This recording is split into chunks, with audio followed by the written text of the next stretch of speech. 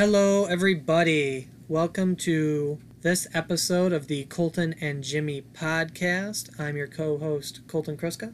And I'm your host, Jimmy Begley. And today we are going to be continuing our talk about insurance. Last time we talked about auto insurance, home insurance, and life insurance.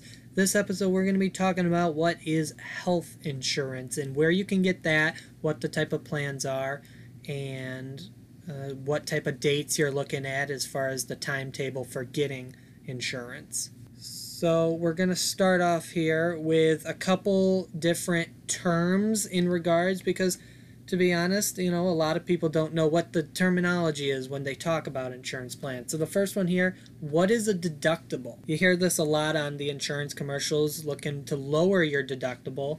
So a deductible is how much you pay out of pocket for most medical services before your insurance kicks in. So let's say you have $1,000 deductible. That means you're going to pay the first $1,000 of cost before your insurance starts paying. In addition to your deductible, what is coinsurance? If you have coinsurance, that means that the amount you pay is going to be split between you and your medical service provider. So let's say you have $1,000 deductible, and coinsurance is you pay 20% and your insurance pays 80%. So you're going to pay $1,000 plus 20% of whatever is remaining, and then your insurance pays the remaining 80%. The next thing is premiums. Premiums are payments made to maintain your policy. And then there's a copay, another word that you hear often thrown around. And a copay is what is an insurer may require you to pay your healthcare provider a copay, which typically consists of a flat fee.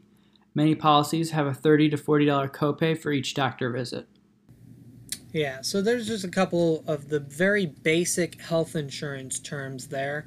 You'll hear all of these terms used when you're researching your plans.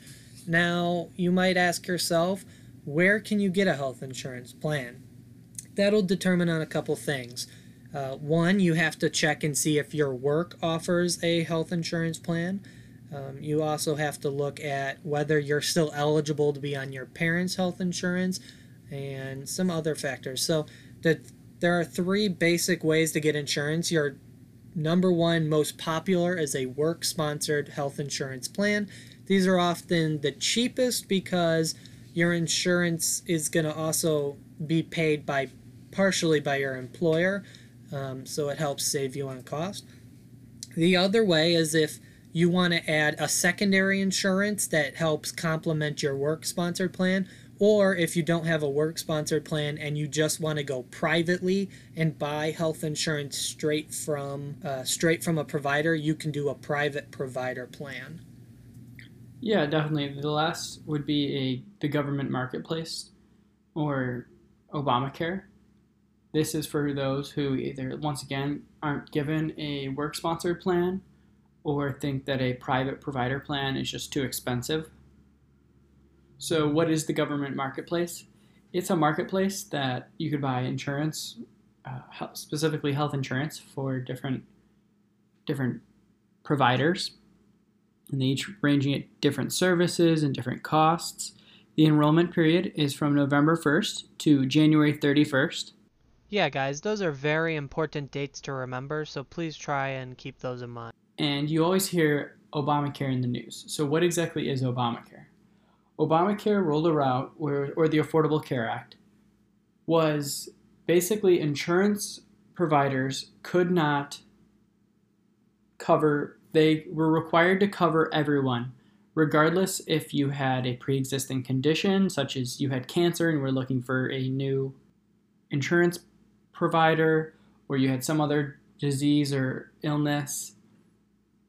Other things that it did was it supposedly lowered costs for everyone, allowing some people to keep their doctor or their network. However, things didn't go to plan.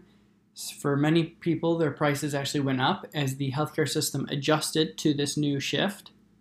And so many people were wondering why healthcare is so expensive. So first of all, when you go to the doctor, nobody wants some shady doctor who you're not sure where he got his degree from, or even if it's legit. You don't want some medieval medicine. You want the latest cutting medicine to get you as healthy and back to normal as quickly as possible. You want everything to be nice. You want the hospital to be clean. You want your doctor's office to be nice, clean, modern technology, modern medicine, latest and most up-to-date information. Your doctors have to be well informed. So all this is very expensive. With technology is very expensive. Medicine in general is just an expensive field. Not to mention doctors are also, because of their schooling, they also are paid a lot. So this causes healthcare to increase dramatically. And so, especially when Obamacare came around and healthcare providers could no longer not cover those who had pre-existing conditions. Because they had to cover them, they were often paying out more. So to continue making profits, prices increased overall.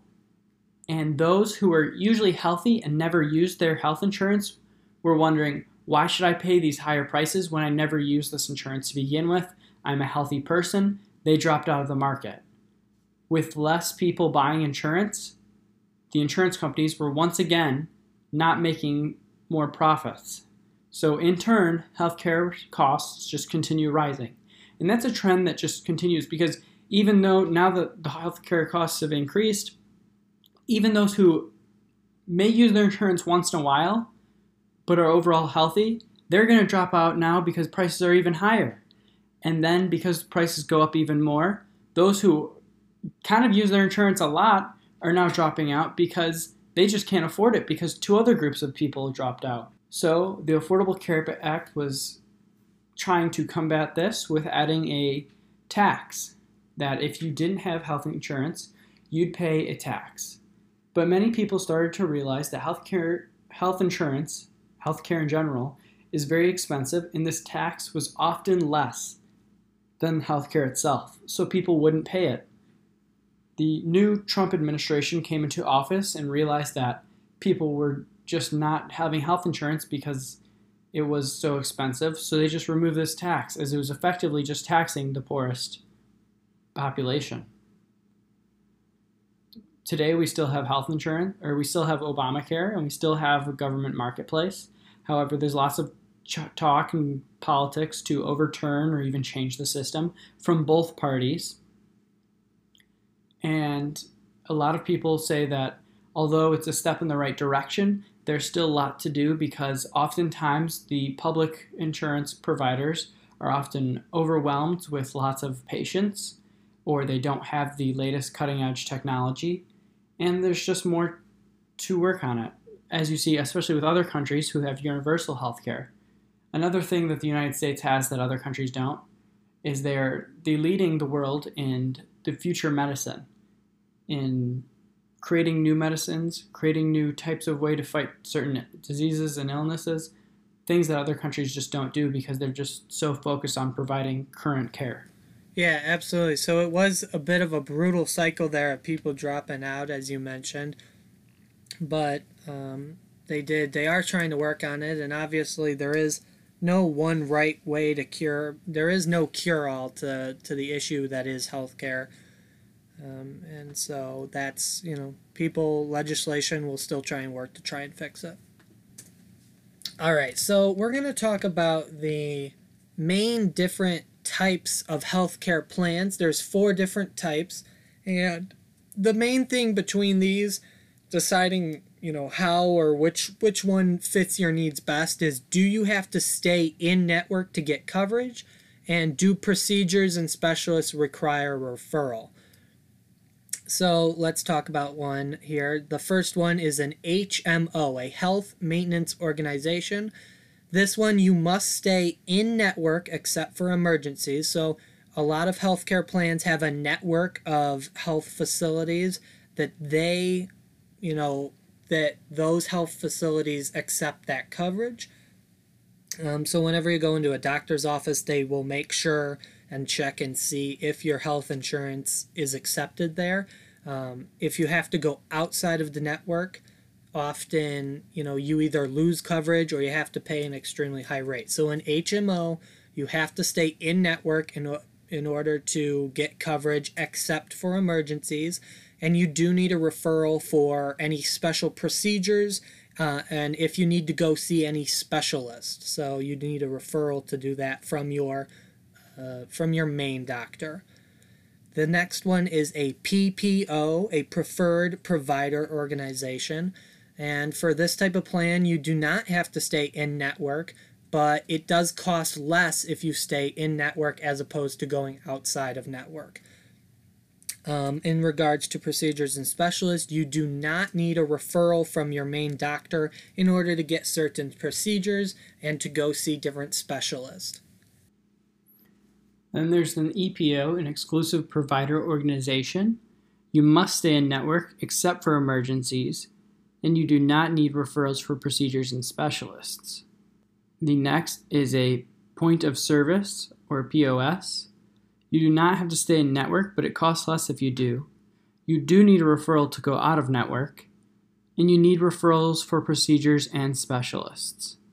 So really, you want more provider options and a primary doctor that coordinates your care for you, including ordering tests and working with your specialists. Yeah, exactly. So, and I didn't mention it with mine. So like an HMO is for people that want lower out-of-pocket cost and a primary doctor that helps coordinate everything. A PPO is for a person that wants more provider options and doesn't need referrals in order to go see places, because I know some people don't have one main doctor that they go to. They see a different doctor wherever they go. An EPO obviously is for also having lower out-of-pocket cost and no required referrals. And then, as you said, Jimmy, a POS is for people that want more provider options and still have a primary doctor that they often go to see. Yeah, definitely. They each have their benefits, so just make sure when you're choosing that you choose the right plan for you. And so we'll wrap this episode up on health insurance with talking about how you switch and how you turn over. Let's say currently, if you're a younger kid right now, you're probably most likely on your parents' health insurance plan. And you're allowed to do that until you turn 26. Once you turn 26 years old, you have to go. Your parents cannot keep you on their health insurance anymore. So it would be recommended, obviously, as Jimmy said, through the Affordable Care Act, the date to enroll is from November 1st to January 31st. If your birthday falls outside of that range, which, most people, obviously, the majority of people will fall outside of that range, you'll qualify for special enrollment in which you can start getting health insurance the next start of the month. So if your birthday is March 30th, then your insurance will start in April. As soon as the next month hits. Obviously, you need to start searching before you turn 26. Don't wait. Don't procrastinate on that, because then you could turn 26 and the very next day you go out and break your leg and now you have no health insurance. So, obviously you need to do your research on what plan fits your lifestyle best and, be prepared, because, you don't know what's going to happen. And like I said, once you turn 26, that's it. Your parents can't have you on their insurance anymore. So that concludes this episode of the Colton and Jimmy podcast. Thank you for listening. You can find us on Instagram at Colton and Jimmy Podcasting and Facebook at Colton and Jimmy Podcasting as well. Please message us with any suggestions for what you want to hear on the show. If you haven't already, go watch our previous episodes wherever you listen to our podcasts. Have a good day, guys. Legal disclaimer. All content included in this podcast and on our social media accounts is information of a general nature and does not constitute professional and/or financial advice. Nor does any information on the podcast constitute a comprehensive or complete statement of the matters discussed or the law relating thereto. As a viewer, we advise you should conduct your own due diligence by consulting a financial advisor before making any final decisions.